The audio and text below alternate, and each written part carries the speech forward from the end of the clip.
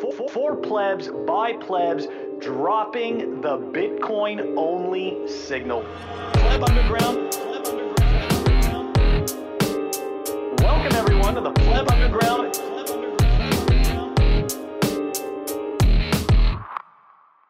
Welcome back to Pleb Underground. This is episode 38.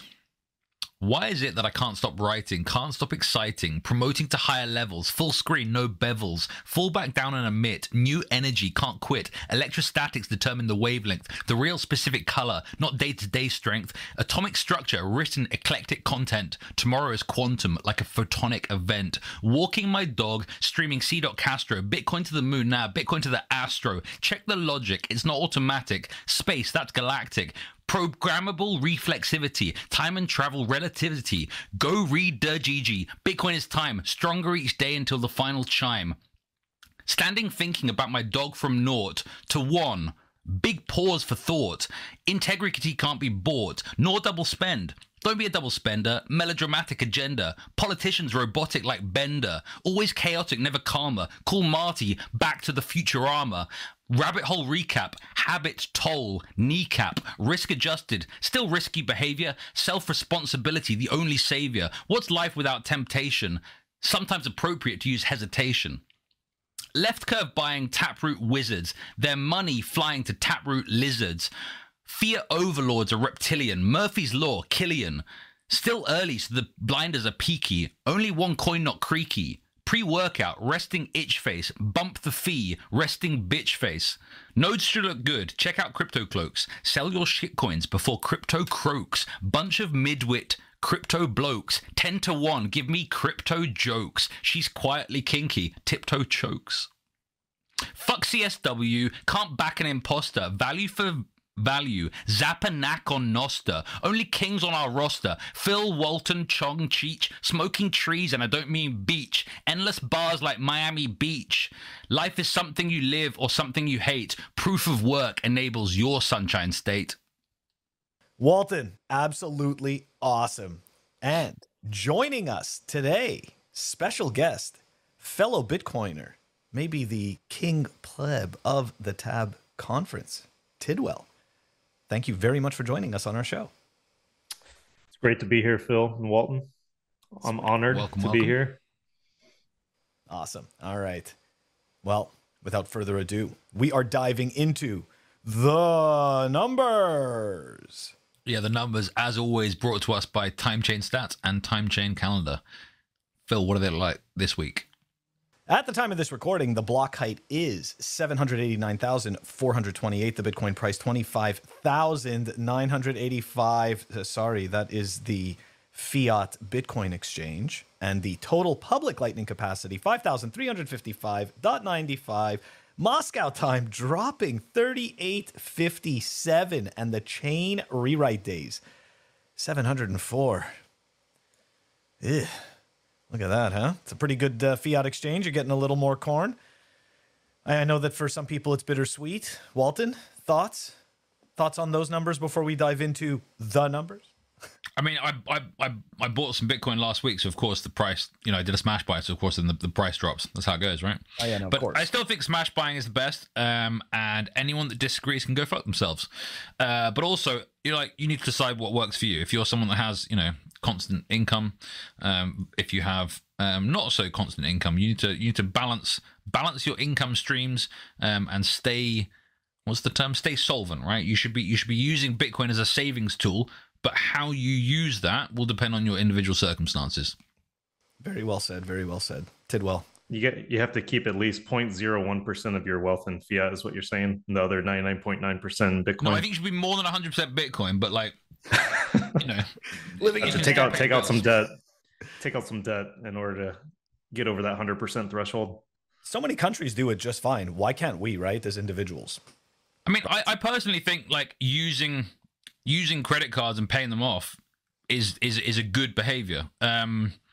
If you want to, completely extricate yourself from the fiat system, that's fine as well. I think, I don't know, I'd rather put something on a card, pay for it at the end of the month than just pay for it out of fiat earnings, and I can have that month for free, so to speak. That's a good point. I mean, again, right? This goes back to the whole whatever it is that you are comfortable with. Every single one of us has different timelines and different goals, and as a result, it's never a one size fits all. That's why I always have such a hard time with the people who push these like very hard narratives.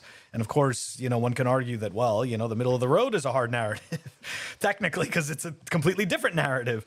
But to me, it just seems like it's a little bit more personal. And I think that people should kind of, go easier on themselves, right? Instead of trying to stick to like one hard, fast narrative. So to your point, I like the smash buys. I feel like the smash buys are this like middle of the road. Like I see a big dip, and to me, it's a big dip, right? To somebody else, it may not be, right? Seeing Bitcoin drop from 28K down to 26, you may not care if you've been in since like 100, but if you got in a little bit later, maybe that move seems significant enough that you want to add to your position. So again, it's not the one size fits all. Tidwell, you a one size fits all guy or not? I mean, I have been wearing like the same size shirt for like the last, 20 years. So, I mean, if you're not wearing a size medium shirt, I mean, what are you doing with your life? Lose some weight or gain some weight. But there's a lot of like interesting things just with the idea of, smash buying, DCA, whatever you want to do. But, I have a dilemma. Like if you acquire too much Bitcoin, it's, it's a superior money. It's like you don't want to spend it. You have no other, like if you're in a world that isn't gone full Bitcoin, people are still somehow, receiving fiat currency for their goods and services. It's like there's this weird thing where it's like you have, companies that like Bitcoin company where you can spend Bitcoin, get Bitcoin back, or you can use like a fold card, spend fiat and get Bitcoin back. It's like there's all these like depending on your allocation of Bitcoin, you have different, potential ways of using it. I don't know. There's I think I think the cool part is because of, the industry growing up, depending on where you are on the spectrum, it's like the autism council, right? Wherever we are on the spectrum of, all the hodler spectrum. Yeah. There's going to be something there for you to make your life a little easier, which is cool. Cause it wasn't always like that. Right. So, you can almost go like completely Bitcoin now without really jeopardizing any kind of lifestyle where that, you have to obviously know what you're doing, but I don't know. It's kind of interesting. I'm just throwing that out there. I think it's also different if you're living on Bitcoin, right? People who only earn in Bitcoin, they have no choice. But that I think it does require more management, right? I would imagine and where you can spend Bitcoin needs to be thought about it needs to be planned out a bit more essentially, and it's still early days for many companies. They're not giving a discount if you pay in Bitcoin, and obviously paying in cash essentially. You're paying the full amount up front. Again, there's trade-offs to these things, right? If you want to live completely off the grid, then yeah, maybe you don't want to have any credit cards. If you're a whale that only has Bitcoin and isn't earning any fiat, and just then you're going to be spending Bitcoin. But like for most plebs, they have to try and find a balance. They're working, they're earning fiat, and they're trying to accumulate more corn, and they do what they can.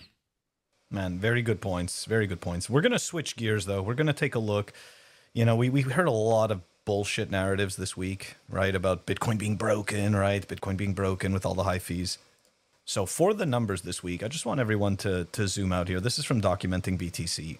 The value and demand for space on the Bitcoin blockchain is nearing a record high with 325,000 plus transactions in mempools. Now, of course, fucking shitcoiners, man. Right. So we can argue, right? We can argue that this is the BRC tokens, the ordinals, all that stuff. Look, whether it's organic or not, the point is that it can be done. Whether we love it or hate it, it did draw more attention to Bitcoin, and I don't think that that's a bad thing, because this is part of the, in my eyes, part of the anti-fragile kind of argument for Bitcoin, right? Like, because let's face it, these guys, look, in my eyes, the BSVers, people can decide whether it's an attack or not. Like, I don't really care. But the people that are coming to produce these products, supposedly, I'm having a hard time calling them products, more like vaporware, vapor connections, whatever the hell you want to call it. It's just garbage. But like, shitcoins. Yeah, that's right. Shitcoins. Not even. But like, these people, they were already enemies of Bitcoin, right? BSVers and all of these ethers, like the methers, right? This is ridiculousness. So look, at the end of the day, we are looking at a blockchain that, sure, the fees have gone up, but TikTok, next block, still getting mined, still able to send Bitcoin.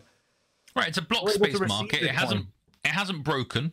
So, but Tidwell, I read something this week that said that how I think specifically for BRC20 tokens, that it's inefficiently written. Like I can't remember the tweet, but it was someone saying, "Oh, if a software engineer that I hired did it like this, I'd fire them because it's just incredibly inefficient."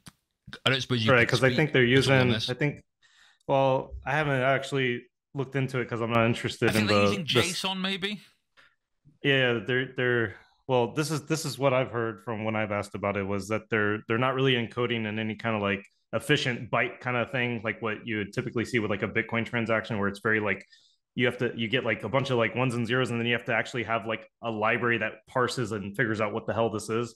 And what they're doing is actually, instead of encoding something at like a binary byte level, kind of thing, which would require a protocol to kind of decipher, they're actually just putting the JSON data in there, where it doesn't really require a protocol to figure out what it is, but that spans the data very large. You know what I mean? Because you're not like putting in like the ones and zeros and stuff and then figuring out what that actually means. Like a one could mean like, hey, my name's Walton. That's what a one means. But instead they're putting like Walton, anyways, yeah, that the whole thing with BRC20, I'm ignorant to. I don't understand. Ever since inscriptions happened, I knew Casey, so I knew about ordinals since like 2 years ago. But then the whole inscription things, and then how people want to use them, and then the stamps, and then the BRC20 stuff, I just stopped. I've just been too busy to actually get into it. So maybe I need some education here. But the thing that I heard was the way that these stamps and BRC20 stuff is working is it kind of like more or less creates a UTXO that isn't really spendable. It's more or less like a perma UTXO, which is something that I also saw, or not saw, but I also heard that there's an implementation fork off of Bitcoin Core that someone's maintained that just prunes all the stuff out. So if you run a Bitcoin node, it doesn't actually hold that data.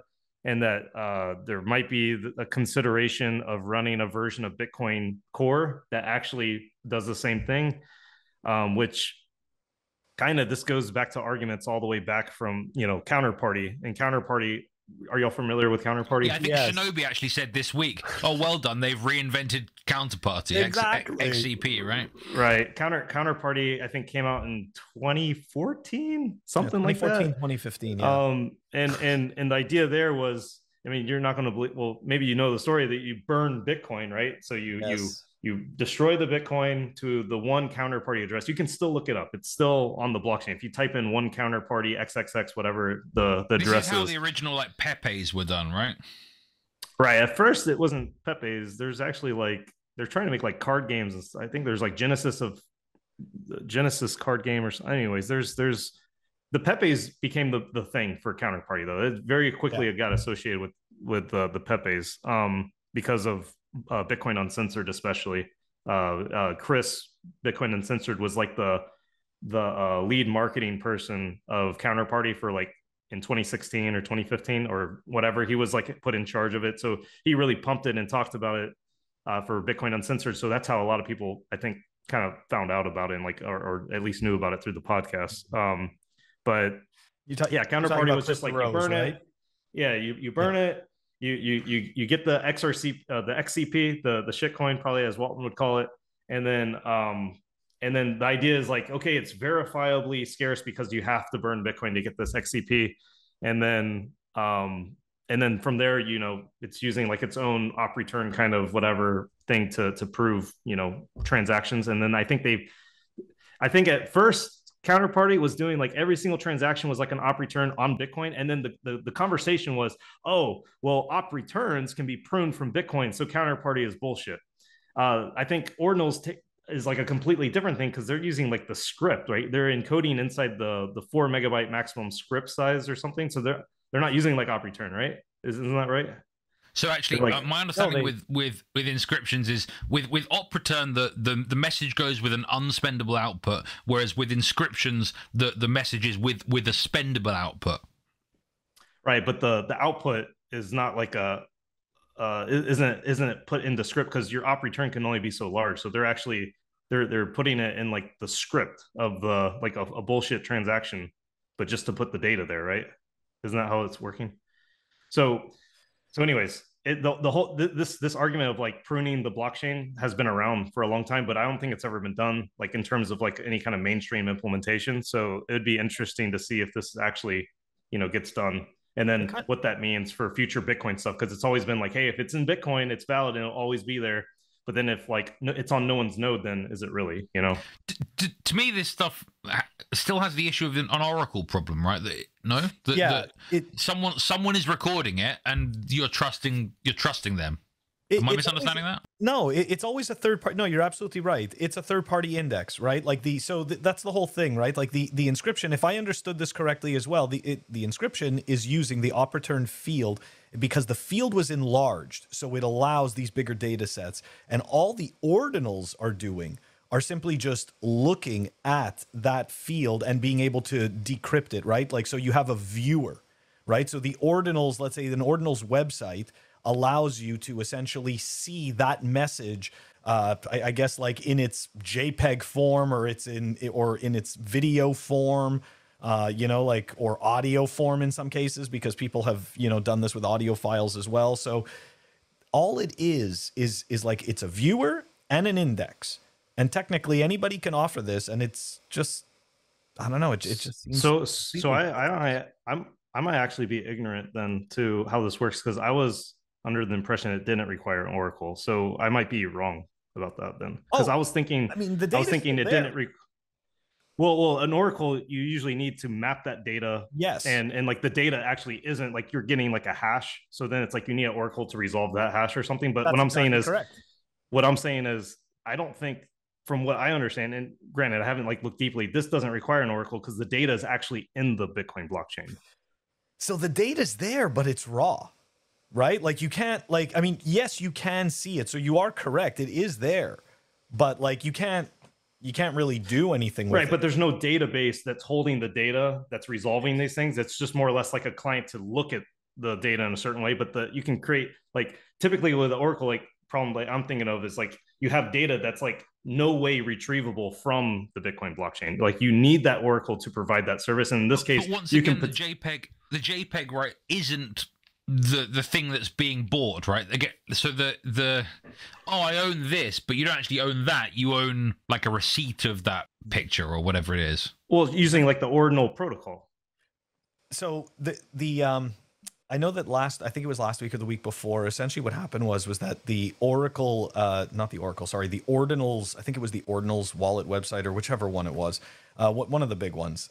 Essentially what happened was that there was like some type of a corruption in their index or something like that. And then all of a sudden... Well, you're talking about Super Testnet. Testnet broke it, right?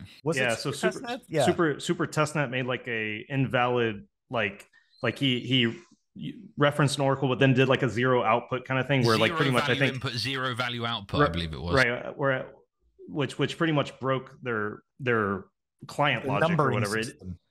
But it didn't like break. From what I heard from Super Testnet is like it didn't break the ordinal system; it just broke the viewer of the ordinal system. So so that's exactly it, right? The ordinal system is these viewers. Like it didn't so the inscriptions are all still there, right? Like that data in the op return is all still there, but the viewer itself, like that website, you're correct. Like it doesn't contain the data from that field, right? In a third party. But it is, and from everything I've understood, it's just a viewer and an index in order to be able to figure out like what it's pointing to when you type, the ordinal name or whatever it is, figure out what the pointer is and be able to show you that data. Right, but anyone can run that software potentially, and then also do the same thing. Versus an Oracle will have specialized data that won't be able to be reproduced so easily. You know what I mean? So it's like I have a SQL database. I have shit in there that maps to the Bitcoin blockchain. Use my service to then resolve what these images are. Versus this is open source. I can run it and then resolve the images myself. You know, potentially. You know, obviously it takes time and energy, but maybe the Oracle is providing like the service of just doing it. But I still wouldn't. This is also me speaking potentially in high ignorance, so it's going to be okay. like we're just shooting the shit about this. I mean, yeah, all good. Yeah. But from what I understand, is like the ordinals, the ordinals are using like the UTXO index, you know, within like the UTXO. Every set is like a potential ordinal or whatever, and then the inscriptions. The way I thought that worked was, granted, this is what I think it uses the actual script itself to then you know put in that big ass, you know, whatever JSON file or image, you know, render or whatever. And that's why images can only be so big, right? You can't make an image larger than a few megabytes because the block space. So yeah, I think really what's funny is this should just go to Bitcoin Cash. I mean, they have big blocks that you can make 4K images there, you know, or BSV, right? I think that was the whole point. All these BSV people, let's go to Bitcoin and we'll do stuff here, and then we'll try and tell everyone to come over to BSV, and everyone will say no. But one question I have is whether this is an attack or it isn't. I think we're in agreement that there's some inefficient use of block space. Can we talk a little bit about bloat? Like we have like long term. Yeah, long term. Does this risk? I like to think of decentralization as a vector.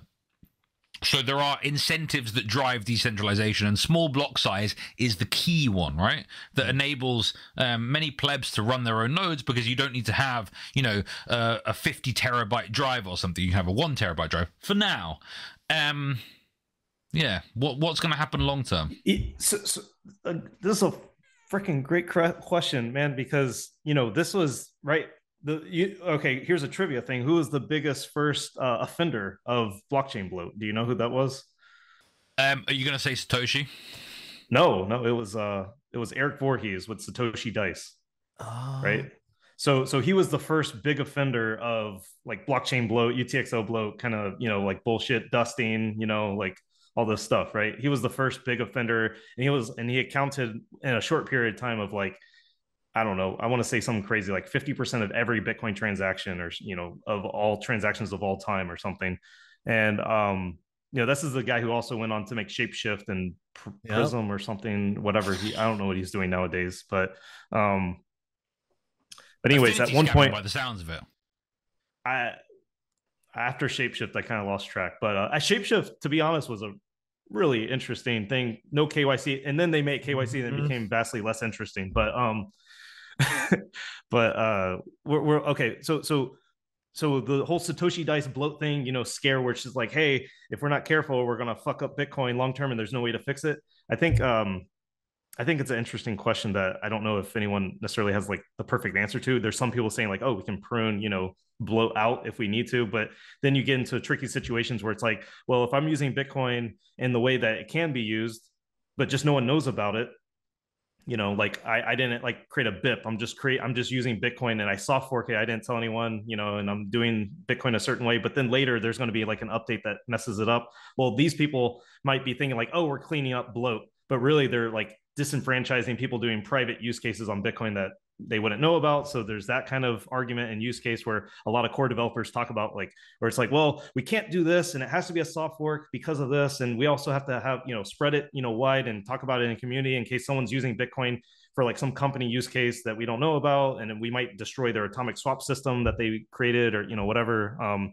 So yeah, it gets tricky. And honestly, I think if anything, this just kind of shows like Satoshi wasn't perfect.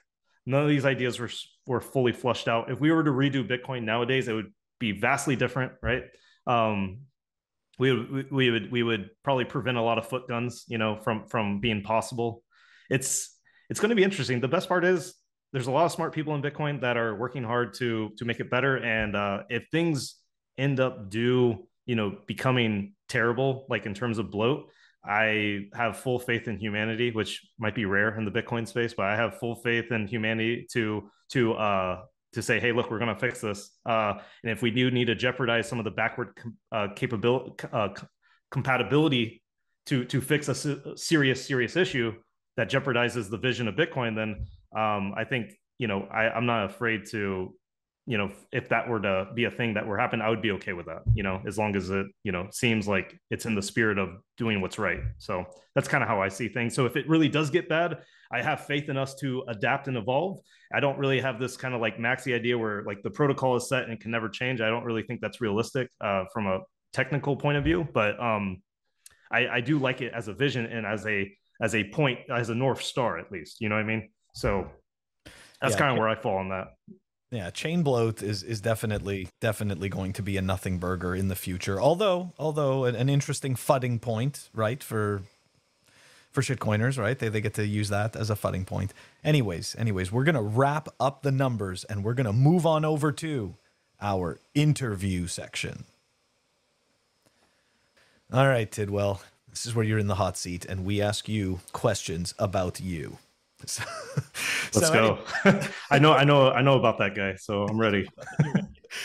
So, man, before we dive into the Tab conference stuff, tell me what you do at Zebedee, because we, I've spoken with, I think it's Mandelson Duck, or I call him Mando after the Mandalorian. Yeah. He's an awesome. But his handle is Mandel Duck. Mandel Duck. That's right. That's right. So yeah, like you're at Zebedee. Tell me what's going on there. What are you guys doing? That's absolutely awesome. Oh man, honestly, every day is like it's kind of crazy because it's kind of cool to work at a Bitcoin company that has relations with all the other kind of prominent Bitcoin companies. So you get to know who's who of like who's building what, like kind of industry specific, and then so that's fun. And then it's fun. I'm running a couple teams at Zebedee, so I more or less helped start the company. I was like one of the first employee or so. Been with them since early 2020 or late 2019, and yeah, we've been building ever since we started. I think, as a lot of people know, with just video games, and then we kind of branched out into streaming, podcasts, kind of ideas. We're doing stuff with protecting people with a product called Shield. We have social media kind of efforts with Noster, and Fiat Joff works is with Zebedee. He's helping us out, and we're trying to do a lot of things, and there's a lot of things we could do as well, but I think we're focusing on things other than video games now at this point. So it's a lot of things to do, a lot of work, and it's pretty motivating. So I think the last I heard about Zebedee was, essentially it was a tool that meant you could get paid sats when you get a headshot on Counter-Strike. Yeah. The best strategy. Grown some ways from there. So what other games can people play now that have Zebedee integrated? Yeah, that's a great question. What I would recommend is, if you're trying to figure out all the games that are integrated with Zebedee, I actually don't know how to find all of them, like if we have some directory, but we do have promoted games on our app. So if you do download like the Zebedee app, which acts as a Lightning wallet, right, and your gaming wallet and your as your identity wallet, custodial Lightning wallet, but you got like Lightning address, and so you can quickly withdraw, etc. So right, we're very custodial. We don't try to hide that. So if you have too much money on there, we do want you to withdraw it to your own node, to your own non-custodial thing. We think of it as like your hot activity wallet for these applications. So we're very tightly integrated into all these various applications and APIs and products. And the idea is it's a utility wallet that uses Bitcoin. So we're definitely custodial. We don't have any non-custodial products at this time, but I would like to say, sorry, go on. Oh, I was going to say, you did mention Lightning address. So something cool about Zebedee as well is we're responsible for Lightning address. So every time anyone who downloads the Zebedee wallet gets a free Lightning address URL. So you get a zbd.gg slash, your your username at zbd.gg, and then you can go to that website zbd.gg slash your username when you download. So it's really cool because if you're just trying to accept Lightning and you want a quick way to do it, you get a static QR code that you can put anywhere to receive Lightning. And that's like really cool because then it's like for onboarding people and to like understanding how Bitcoin works, like a static QR code is like very understandable. I can print it out. I can put it in my shop. I can have people, use it. You saw Pleb Lab in Texas was using it for people to get into the Pleb Lab, community center that they started in Texas is really cool. Yeah, actually, I've had zbd.gg/Walton for a little while. Yeah. So what were you going to ask? Yeah. I was actually the other question was from my recollection, you were one of the people or the person in charge of managing all of the liquidity across all the Lightning nodes and channels for Zebedee. I imagine that's quite a project, and I imagine it's grown quite a lot. Are you still doing it, or have you now passed that on to someone else? Right. One of the teams at Zebedee handles that. I don't know if we have a team lead specifically. I don't know if he wants to be mentioned, but someone that we all know, box him. It's okay. Dearly, I like it. I don't know, but it's anyways, growing, and there's a whole team. So that it's also when you're doing Lightning at scale. This is what they don't teach you in Bitcoin school is Lightning nodes so let's just be clear, like LND, the most popular implementation. There's obviously other implementations that are very good, like Core Lightning and AsyncQ and, whatever, like, the Breeze SDK, like there's various ways of doing Lightning, right?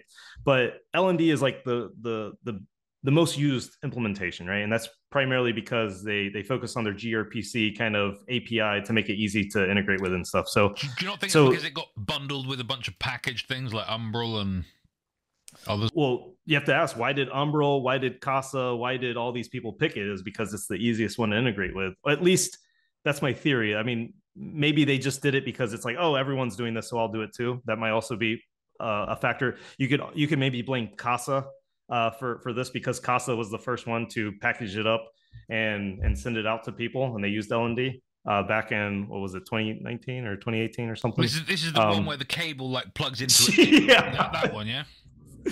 Oh man, yeah, it was rough back then, dude. It was brutal. Yeah, that was. I think Mike in Space was making fun of it for a long time, and there's a lot of memes about it. But what they don't teach you in Bitcoin school is like, hey, when you want to scale this out for like an enterprise or a company that's going to be doing, thousands, tens of thousands, hundreds of thousands of microtransactions in short periods of time, a single node, kind of just dies and falls over and just doesn't work at all. And then how do you, like now, like the software that everyone's using doesn't work. Like, what do we do? And like, if you're responsible for that, what do you do? And then you have to come up with, sort of half-baked solutions of round robining between many nodes. And you have a kind of like ingress kind of ideas where, things happen and you try to round robin between your infrastructure. You just have a bunch of really shitty nodes, but you span them out really wide, and then you can, reduce, issues. But it was very rough. It's gotten way, way, way better in the last, 3 years. So it's not nearly as bad.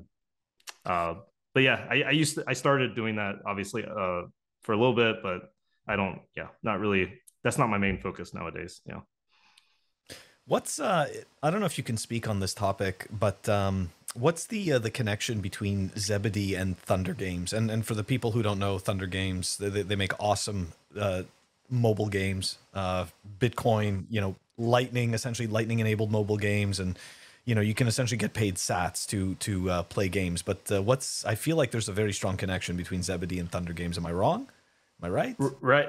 Yeah. So that's, yeah, there's a lot of confusion actually, because Thunder Games and Zebedee, like all of us are pretty good friends. Yeah. With Jack and Des. So a lot of people think it's either the same company, yeah. Or I know one time Desiree got called CEO of Zebedee or something. Like, I know there's been like some things like that, which I thought was funny, because these are obviously two separate companies. And also Thunder Games, I think, does a lot of its own infrastructure. I don't know if they're also using someone else, but they're not actually using Zebedee. I don't think at the core, but they are using I saw a post yesterday where they're piggybacking off of onboarding users to Lightning address and then having them use a Zebedee account, which is kind of cool.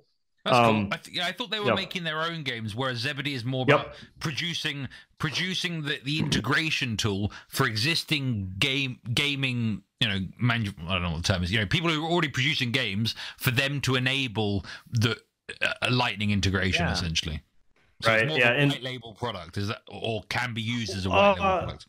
So we're not. Yeah, we're not quite. I would say a white label product. We're more like a generic API for Lightning that we focus, on video games and I would say like let's see, where was I going with this? In terms of like Thunder, using Zebedee or whatever, they're not like I would say like a developer partner. User with like they're not like a partner or anything, but we still have like a close relationship. I think it's more or less like Thunder was like early enough in Bitcoin and Lightning where they kind of felt comfortable like, hey, Zebedee is also still new. We kind of started at the exact same time. We're going to kind of do our own thing. Maybe eventually they use us more or whatever. I'm not sure. But the other thing is like Zebedee itself also kind of eats its own dog food. We have a small game studio and we have like, the person you actually mentioned earlier, Mando, it actually runs that team. So we actually do develop games and we do help people. That also helps us, prove out our concepts and help onboard developers when they want to use our API. It's like, hey, this is how we do it in our demo app, So we also, I know Mando made like the Mario Kart Bitcoin game. He's made like a Street Fighter kind of game. So there's been various, us eating our own dog food kind of examples there. I think I saw him do something with Super Mario Brothers, but I could be wrong. I feel like I saw a video a while back of like of a Zebedee integration with Mario Brothers, but I could have just been really ripped. Who knows? I feel like that was real. Well, you got to bring them on for episode, whatever. 39. Okay. Our next question, Tidwell. Well, episode 39 is going to be in 2 weeks' time because next week is Pleb Tacos in Miami Beach. That's right. But my understanding is that a lot of people have issues with conferences because they're not very pleb focused. And one of the reasons, we've become friends, Tidwell, is that your focus with TabConf is for it to be not some kind of corporate cut event, not for it to be full of shitcoiners, for it to be about Bitcoin education, Bitcoin plebs, and people learning more technical knowledge about Bitcoin. Can you tell us more? Yeah, so my opinion in the space is similar to internet technology, computer technology. There was a lot of people, when email came out, they're like, oh, I'll have my secretary send an email, or I have no time to learn, this email thing, or I have no time to, every like I'm using email as an example, but now it's like executive not able to send his own email is kind of ridiculous. We have good, client software and he knows how BCC works. I mean, he knows how attachments works. He knows, how, all the kind of email-y kind of things, signatures, whatever. And I kind of see Bitcoin as the same thing where it's like, no matter what level you're at, if you're at like a level 0 and you have like absolutely no technical expertise, you don't even own Bitcoin, there's something at TabConf for you. And if you're all the way and you actually know how to, write Bitcoin script and very like low protocol level things, there's something there for you. So it's like, there's something there from 0 to 10 in terms of like your level of understanding of Bitcoin. So the goal is to bring everyone a little bit more technical, because I do believe Bitcoin is the future and I don't want anyone to be left behind. And I want people to use this as like a place to not only meet people, potentially meet business partners in the future, but meet friends and meet people that also want to learn, because that's the best way to stay motivated. And the way we've broken things out is we're trying to make it the most organic, grassroots kind of possible conference. So we try to keep tickets cheap. We try to spend all the money back into the conference. We pretty much only keep enough money for the down deposits for next year. That's kind of like, we fail at that a lot, but that's our goal. And there's another guy named Brandon who also chips in some of the cash up front every year. And we pretty much buy venue space. We give it away. and we let people run their own mini conference. So we try to take all the logistics out of hotels, food, coffee, venue space, hours of operation, directions, website. The idea is like, how can we make this where people who are interested in doing content can just come and do it and not have to be stressed out? And like, how can we provide that in like a Renaissance fair way of like, just like open space, rooms, whiteboards, projectors. Like, let's just, it's going to be 4-day event with just, building, learning, presentations, spicy conversations, dancing, karaoke, etc. Whatever. It always gets interesting every year. Very cool. So we're talking September. Can you remind us of the dates and where plebs out there can find out more and potentially buy a ticket? Yeah, so it's September 6th through 9th, and tabconf.com or 2023.tabconf.com. The current ticket price is $121 based fiat. So if you can only come a few days, great. If you can come all 4 days, great. Everything's included. It's all inclusive. You don't have to buy a separate ticket for this event or this party or this, kind of area of the conference. It's all like open. We just, obviously, if you do come, just respect each person's area, because it's like, if you're, for instance, let's say Pleb Underground's like, hey, we want to come to TabConf and set up a little area and start interviewing people. Like, we want to be able to facilitate something like that for you guys. You know what I mean? And if respect their area. And it's like, if you go into the BitDevs room, don't start taking pictures because they have a no photography kind of policy, so it's kind of like things have worked out so far. So we're kind of just seeing how things, function organically. So do you think you're the most sovereign conference there is?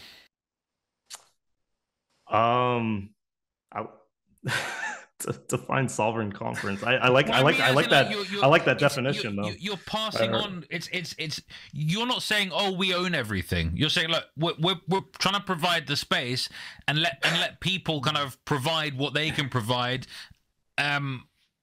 Right, we're trying to be non-custodial with non-custodial. Yeah, exactly. Yeah, it's a non-custodial sovereign conference, but we do, we try to take care of all the unnecessary overhead, like, security, water, coffee, food, and just give space for people. It's like, if you want to run a 2-day event, it's like, this is the space to do it, because TabConf is just a wrapper around great ideas and great, pretty much, conferences within it. And we do try to run a main stage that we film, but that's pretty much the only organization we do, and that's like a fifth of the conference or less. Yeah, man, it's cool. I'm excited this year. I want to see what people bring. Sometimes people bring stuff I'm not expecting, and I want it to be something where it's like, things are unexpected every year, and like, people we allow people to be creative. We allow people to come in, do their own thing, and try not to micromanage. In terms of like, sovereign, non-custodial, transparency, I guess you could say, we are using GitHub this year. So GitHub, so if you want to have a talk, a panel, if you want to pitch an idea like, hey, I want this panel to exist. I don't want to be on it. I don't want to moderate, but I want to hear this. The idea is we're trying to have people do public submissions to our GitHub project, which is just 2023 TabConf. And you can look at all the issues, you can upvote them. The idea is like, how do we remove the responsibility of us picking all the content for the main stage even? So we're even trying to make that more community driven, where if you say like, hey, this topic is super interesting, upvote, or, there is no topic that I'm interested in. I really wish like Matt Corral and Peter Volley would talk about this. I want to see a fireside chat on this topic where they talk about block space bloat. And I want them to really get in, and I want that to be recorded over, half an hour or something. Like, you can, maybe they don't want to do it, but we don't know if we don't ask. So we're really trying to be like super transparent. We're going to do the transparency report then the conference again, where we talk about the numbers in our version. We're really like, everyone who is involved, doesn't do it as a job. Like, this is all passion, and we want to share this passion with other people that want to get involved, almost like a Burning Man kind of. I don't know what, I've never been to Burning Man, but I've heard like it's kind of like the same idea. Everyone brings like their own shit, and like everyone, kind of makes it what it is. Yeah. Yeah. And so what I'm hoping this year is somewhere under 1,000 people, but more than 500 people. That's usually like a really good sweet spot. So yeah, so that's it in a nutshell. Yeah, I like it. I like it a lot. I honestly did not know what Tab Conference was about, and before the show, I thought it was like a conference. Phil asked if it was in Europe. I'm like, no, it's the Atlanta Bitcoin conference. Yeah, it's don't worry. Like if it doesn't work out, it'll be the annual technical annual Bitcoin conference, and then we can have it in Europe. So tab at this point, I'm trying to maybe like just have it be tab. I don't know. Like I think having it in Atlanta every year in the next, for the next 10 years might not be the best thing, or it might be, but I want us to, there might be a situation where we want to explore, depending if TabConf grows. I think there's a really cool thing about TabConf being a certain size. I think if you start getting tens of thousands of people, it's just too much, I think. Water down, right? And I think, if Tab does start getting some really, really high recognition where thousands and thousands, it becomes like a Miami event, then I would be tempted to maybe do it multiple times per year in different areas, potentially, just so it stays kind of modular and small. I don't know, but we'll see. Like I always feel like every year we do TabConf, I'm like, dude, it can't get any better. This was amazing. So I feel that way every time we do it. I have no idea how it could possibly be better than last year, but I mean, we'll try. So I like that. I like that a lot. All right, guys. Awesome stuff. Check that out. The Tab Conference. We are, of course, going to post a link to that in the show notes in case anybody wants to check it out. It definitely sounds exciting. We are moving on over to Wrecked. Up next, we have Wrecked, sponsored by Represent. Represent is a phenomenal clothing brand that sell a bunch of other cool stuff. You can check them out over at representltd.com. And you can get a discount on all of the goodies with the code PlebUnderground. Once again, that's representltd.com. Welcome back to Wrecked. This week, we have two stories. The first story is about Paxful. Now, Paxful, it literally means peaceful, right? The word Pax is the Latin word for peace. And so Bitcoin, being a voluntary opt-in monetary system, is the most peaceful of all. And so Paxful, I think, imagine is why it was named as such. Now, Paxful was a peer-to-peer, I believe a peer-to-peer exchange, similar to kind of HODL. And I don't think they were necessarily all Bitcoin, but their CEO or former CEO, Ray Paxful, Ray Yusuf, he recently had a bit of a falling out with other directors who were basically shitcoiners and trying to rug people and doing horrible things essentially. And so Ray, the good man that he is, made a conscientious objection to quit essentially and to kind of shed light on this. But now there's these further silly games being played. Ray is no longer the CEO, but now he got banned. He can't even use Paxful as a user. Meanwhile, people are still trying to reach out to him, asking for his help because they just got scammed. So guys, this is a warning: don't use Paxful anymore. They're shitcoiners. Fuck them. If you want to buy Bitcoin peer to peer, there's good solutions, right? You can meet up with people in person. You can use Bisq. You can use Peach, which is very seamless actually. On Peach, you can put an order, and within a couple minutes, you've got a bunch of offers. And then you choose one of the offers, and then you can send money, bank from your bank to their bank, and then the Bitcoin gets released from, what do you call it? What's the word? Like an escrow, from an escrow. So it's very, very, very easy. And seems pretty safe. Now, okay, it's not completely KYC free, because you're still using, a bank account. But again, it's a peer-to-peer system. If you don't want to be using one of these more centralized exchanges, one option to explore. What do we think about Paxful and how Ray's being treated? I'll let Tidwell go first. I'm just like, man, so Ray's awesome, right? Or he's at least been very nice to me. But like, do you know more details about the Paxful scam, like what actually happened, like how people got scammed, like the process So of my it? understanding was one of the other directors was I don't know. I think this stuff is still kind of in the mix, but essentially one of the other directors, I think, didn't want to kind of get rid of shitcoins, and was I don't know. I don't know enough, to be honest, but it was very much a difference of opinion amongst those higher up in Paxful, and Ray had no choice but to conscientiously object to all of their nonsense. So it sounds like if they replaced them, this was definitely a board decision. Then it sounds like it definitely sounds like they othered him. They threshold signatured him 3 out of 5 on the board to replace him or something. That's crazy. It's kind of a weird situation, right? Because I feel like a month ago he was like the hero, right? He was like, hey, we're gonna help out all the Celsius bag holders that got screwed.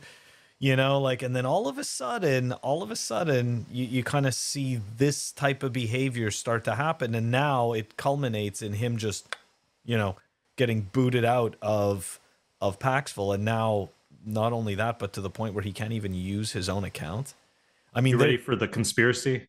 Yes. But so he put one thing that he did though was he put, this was back in April, he put 99.9% of his shares in Paxful into a public trust to make every frozen account whole.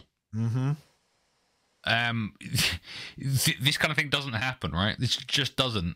His former partner apparently wouldn't release the funds, and so Ray covered them himself. This is interesting. Help me understand, because this sounds very like philanthropic or whatever. Like this sounds like he's being a philanthropist here. Like he's like he saw a bunch of people in jeopardy, like they didn't have liquidity to make them whole or something, so he had his own he wanted to put his stock into a trust to help make the customers right, but then that got rejected, so then he put his own money into that trust. Is that what you're saying?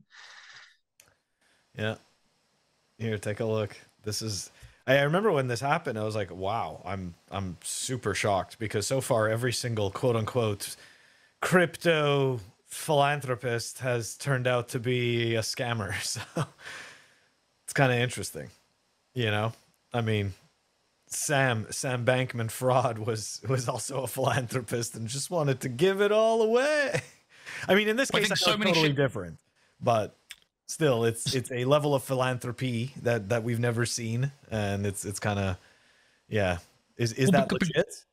I think so, because I think the problem is that there's so many of these shitcoiners that pretend, oh, your funds are safe, when actually they're not, right? Like it's a bunch of gaslighting, so musical chairs, so that they can run off with it, and so as Bitcoiners, we see something, a message like I remember Ray's original message and thinking, are they actually, or is it doesn't sound right, because we're so used to hearing, oh yeah, it's fine, but actually they're up to no good. And so when there are characters that do the right sort of thing, we're wary. I mean, maybe I think rightfully so, because there's a lot of times where it's like stuff like, especially complicated stuff like a trust for a pleb, just sounds like, I don't really know how the trust works. I don't know how, like, is it really his money, or is it his money because it's A, B to C and then D, and then it's really not that big of a burden for him? Like, it's very hard for me to like even begin to parse that. You know what I mean? Like, yeah, go ahead. I was just going to say, so I agree with one, like it's natural for us to be like weary, like to be skeptical. And, it's like when someone's doing something that isn't in their best interest, it's like, okay, but like, because you care, it's like, okay, he cares more about his reputation, obviously, than maybe some kind of personal, I don't know, but like. So maybe a stupid question, but a situation like this arises, right? And we see, we see Ray get booted out of Paxful. Does that make him more credible and Paxful less credible, or vice versa? Like, to me personally, I think it makes him look a little bit more credible, right? Because don't get me wrong, having worked, you know, in a large enough corporation, like I know that people don't want to necessarily believe it, but it's a lot of bullshit, right? It's a lot of bullshit, and it's a lot of like the circles, and you got to be willing to play the game, right? Like it's not the people who call out the truth that end up moving the boat along. It's the people who shut their mouths and paddle with everyone else. So it sounds to me like Ray possibly wasn't paddling with everyone else. So when I was saying like the conspiracy, right? Yeah. The conspiracy is we're getting into great conspiracy territory now, because it's like hypothetically in a universe, like as an AI generated program, I would never accuse Ray of this, right? So you know, but in a fictitious world called Earth 2, where Ray exists and then was CEO of Paxful, obviously is what I'm talking about. It's like just to note, he resigned. He was not fired. He resigned. Because he was clearing that up. Yeah. Right. So going back to like what Phil's saying is like he had very good relationships with the board and executives, and he's like, hey, I want to do this because I think it'd be good PR long term for Paxful and for me personally, and I think it's in everyone's best interest if I resign. You know, it's like a very like cordial thing that wasn't hostile at all, you know, potentially. You know what I mean? Like kind of to Phil's point, right? That's on Earth 2. I would never talk about actual Earth, you know. Oh, that's awesome. I like that you did that. Okay, so I have one further story in Rec this week, and it's not exactly about Bitcoin, but it is about free speech. About Bitcoin, Walton. It's always about. It is about free speech, which, as far as I'm concerned, is what Bitcoin is. Now, Elon Musk, you know, whatever, he bought Twitter a while ago, and a lot of people had some hope. I don't really know why, because you know he's a big business, and big business is big government, right? Like it's all of these giant businesses and business people. They have to build relationships with states. I didn't think it would go this bad. I didn't think he would hire a World Economic Forum like key person to then be the next CEO of Twitter. That doesn't really sound like a good free speech move. So, but we have Nostr, right? Yes, we do. We do have Nostr, and you know, lucky for us, you know, we can post whatever we want over there. But so look, knowing what we know about the World Economic Forum, it just, and not only that, but the gaslighting that was done by that particular organization. And what I mean by that is that the World Economic Forum actually denied that they ever made that ridiculous video about building back better, right? And the 2030, you'll have nothing and you'll be happy. I mean, listen, I was reporting on it when it happened. We even showed the video, which, by the way, disappeared after the fact. But my point is that these people are completely insane. Okay, and I don't think that they're like the mustache twirling, like, ha ha ha, we're so happy to be evil kind of thing. I think it's much more like they are fulfilling their incentives, and it's just really freaking scary that a person from the World Economic Forum is going to be in that position for this platform where supposedly it's a town hall and people are supposedly, supposed to be able to, right, congregate in quotations freely. So this is definitely a step in the wrong direction. I think it's kind of weird that like 3 days or 4 days before he announced this, he put out another tweet talking about being able to do like DM, like direct voice chats and stuff like that. So that's kind of weird, right? Like, so all of a sudden you want to encourage people to have all these direct conversations and kind of change the current of Twitter, which sounded great in an isolated tweet. But then he releases this. So now if we take that particular tweet out of isolation and put on the tinfoil hat, it kind of looks weird, right? All of a sudden they want you to have these private conversations through Twitter, kind of taking a different direction. And hey, look who we're bringing on as CEO, World Economic Forum person. It's weird. Just Didn't he saying. say there's encrypted messages, but don't trust them yet, or something like that? Yeah, I mean, like, really? Like, encrypted by who? Encrypted by him, right? Like, it's like WhatsApp is encrypted, right? But are you trusting Facebook with the end-to-end? You know, only Twitter has the key. Only Twitter has the key to decrypt that data. Okay, and you can trust that. You can trust that, and you can trust the World Economic Forum. So all of this is really, you know what? We're just paranoid. Tidwell, I'm nuts, huh? Or I'm nuts, but maybe right about this. Yeah, man. I think we're all nuts here. I think I think we're right to be. I don't think anyone. I mean, if they maybe didn't use such beautiful people in the video of "You'll have nothing and be happy," we might have forgotten it. But they had the most beautiful people, like so happy, like just smiling, just like smiling. You're saying that you're down with the campaign to make Bitcoin sexy again, because we need to attract people that have high time preference and just need nice things to look at. Is that what you're saying?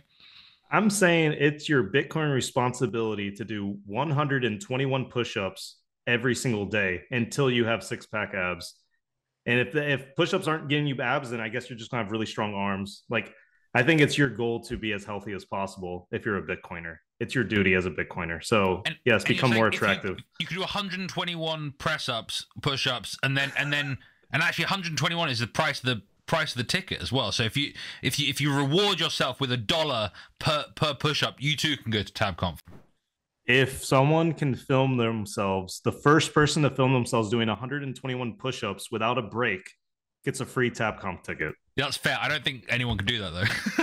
that's quite a lot. Like, try though. That's quite a lot. Yeah, I'd love to see some attempts though. Like, you know, someone's gonna. You can maybe you know, it's either 120 first one to 121 or whoever gets the highest count. You know, we'll do it that way. That's pretty fair. Okay, guys, you heard it here first. Free tickets, TabConf, if you can do more push-ups than the whole of Bitcoin Twitter. Very nice, very nice. All right, Walton. I think that wraps up Wrecked. What would you say?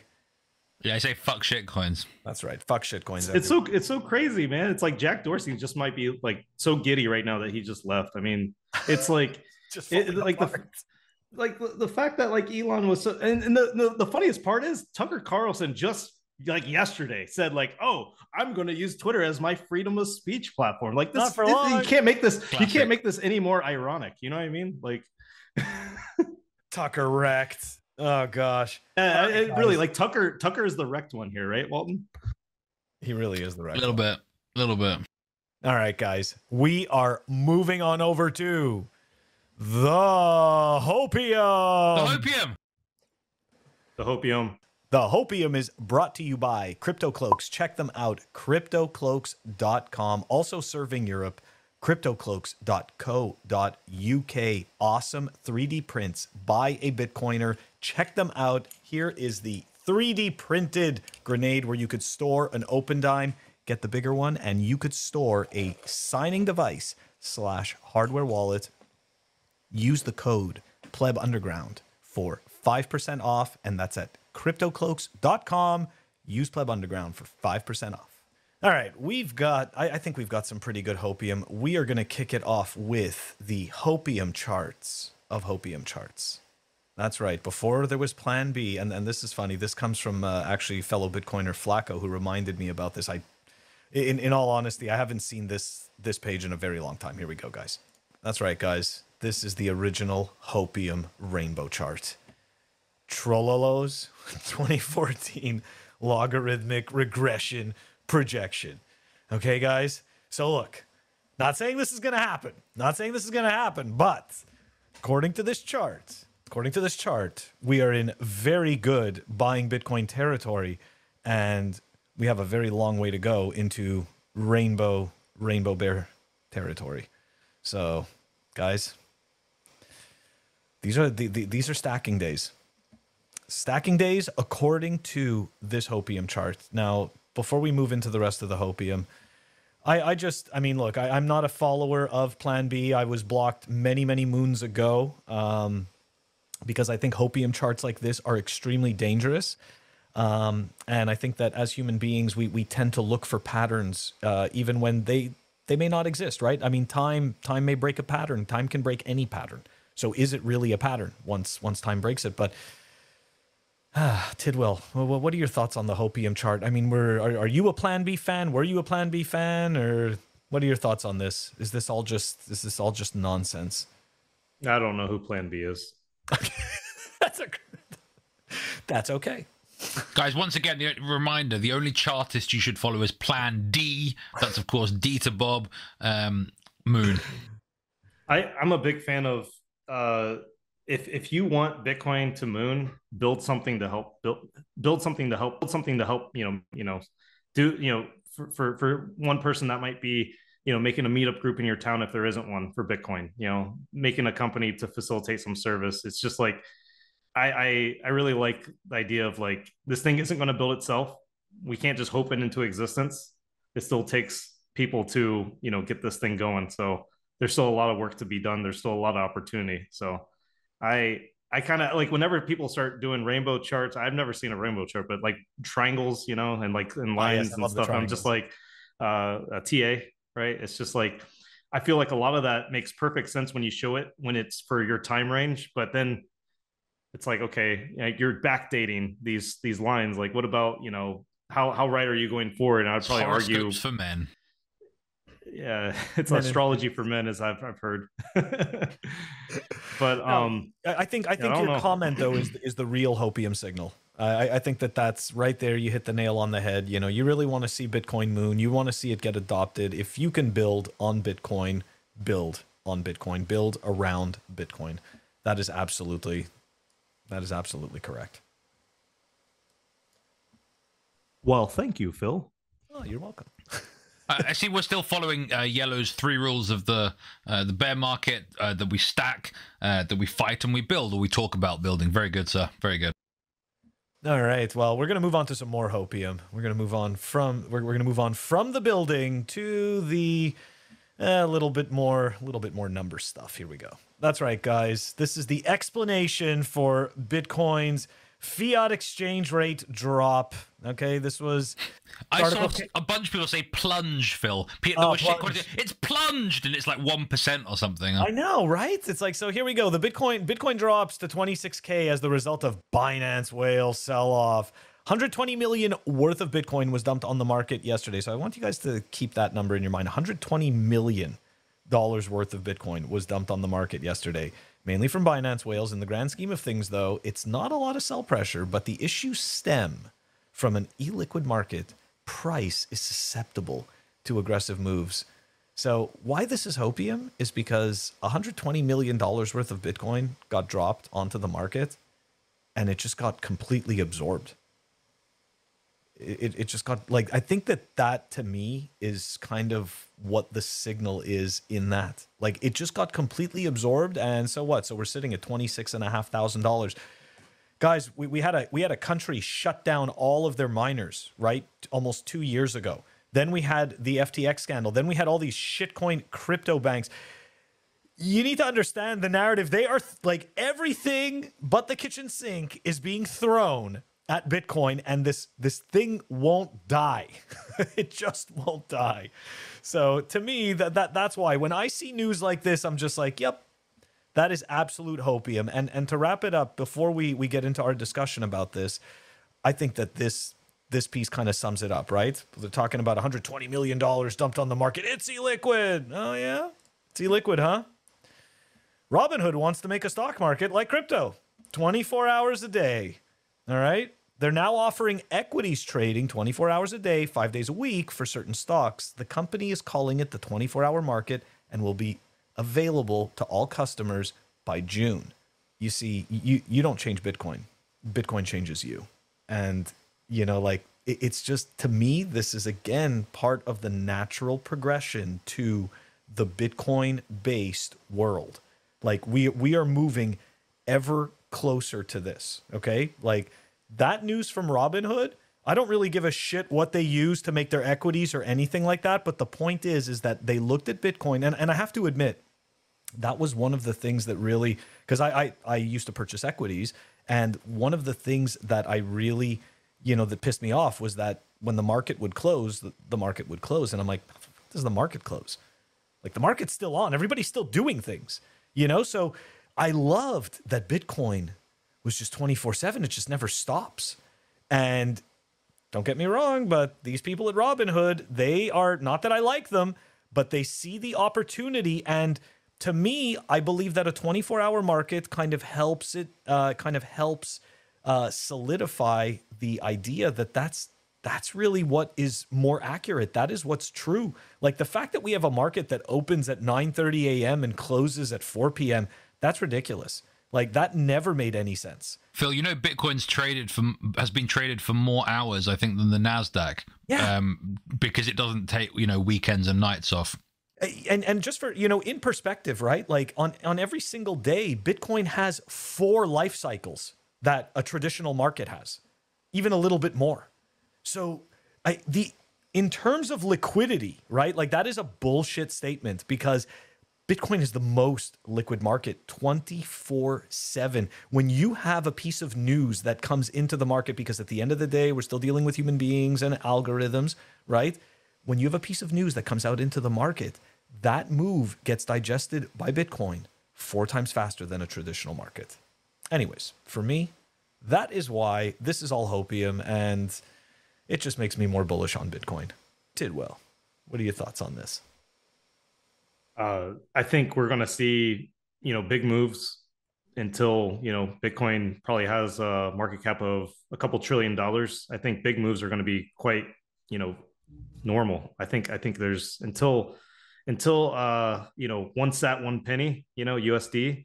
I think we're going to see, 10% moves, 5% moves daily. Like, I think that's just part of the ride up. And I think this is to be expected with any kind of disruptive technology, anything like Bitcoin. Like if it wasn't doing this, if it was just a, linear road to whatever, to adoption and to being a standard, then I think it would have already happened by now if it was just so clear. Like the whole idea of it going up and down is because it's fun, exciting. There's opportunity to build. People still think it's bullshit. People still think it's super vulnerable. There's still question marks on how we're going to scale to 10x scale, 100x scale, 1000x scale. I think saying like if someone drops $120 million on a market and the price goes down, I think it's like, okay, if it doesn't go down, wouldn't that be weird? Like if it goes down a couple percentages, isn't that to be like expected? Yeah. And yeah, I think also like the longer you're in Bitcoin, like I think the more kind of tolerant you are to big changes. 50% plus kind of changes don't really shake you as much as if it's the first time you're kind of dealing with this. So like you made me look at the chart and I'm looking, it's like a 2% change today or 1.9, and I'm just thinking like that is, it's almost like it's not really noteworthy in my opinion, in terms of like the scheme of things, right? Yeah. Because it's as if you're saying that the longer you're in Bitcoin, your time preference increases. Interesting. I'd like to issue a correction, by the way, on my point previously about the NASDAQ. I think that is true because the NASDAQ's only been around for like 20, 30 years, probably a bit more, maybe 30 years. But it's actually, Bitcoin's been traded longer in terms of the total number of hours than the S&P 500, which launched in 1957. If you want to read more about how, I'll put the link in the show notes. Thank you. That is absolutely awesome. And you know what? I think, again, that just goes to the point of Bitcoin being the most liquid market. So I find it comical that that article claims illiquidity. Right? Like it's just absolutely ridiculous. And I want to go to your point, Tidwell, about the percentage jumps, right? I think that people can't actually grasp Bitcoin over $1 million USD in fiat exchange. And I think that people really, to see a fluctuation of like 300 or 400K in a day, that's going to be nothing. It's going to be absolutely nothing. So to your point, it is a nothing burger, but to the other side of it, I think your point is also embrace the volatility of Bitcoin, right? It becomes your opportunity. If Bitcoin wasn't volatile, there would be no room.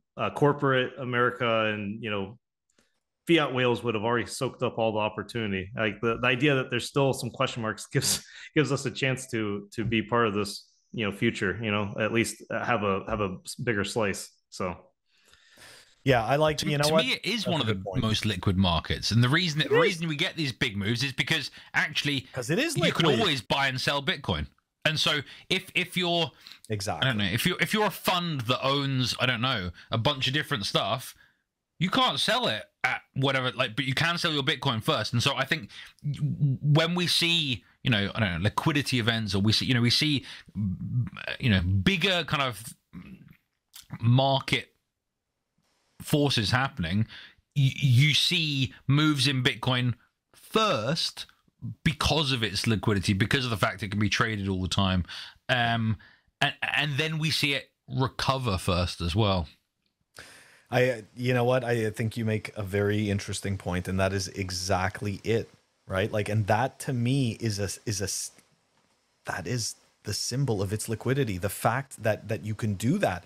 I mean, there's no market, to me anyways, there's no market in the world that you can do that as a retail user, right? Like in order to move, let's say a sizable amount of money, you either have to have special permissions, right? You need to have special permissions, or you need to be in the right circles. But with Bitcoin, you just need Bitcoin.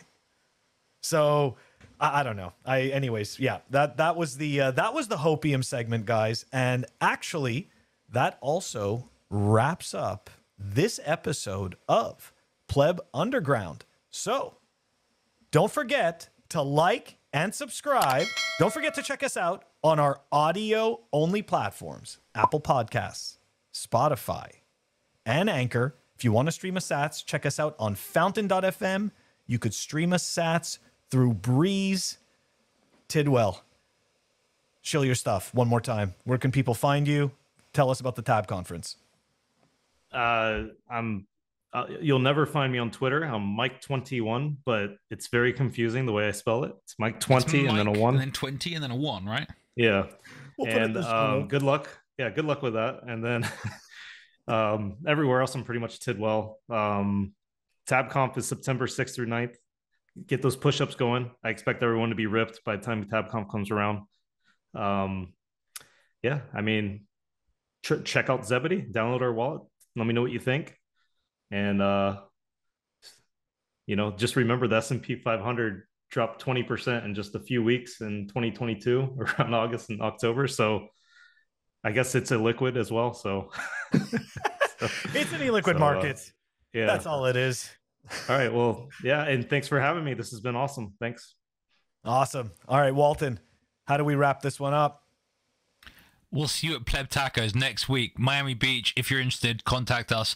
But also, fuck shitcoins. That's right. Catch you all next week, people.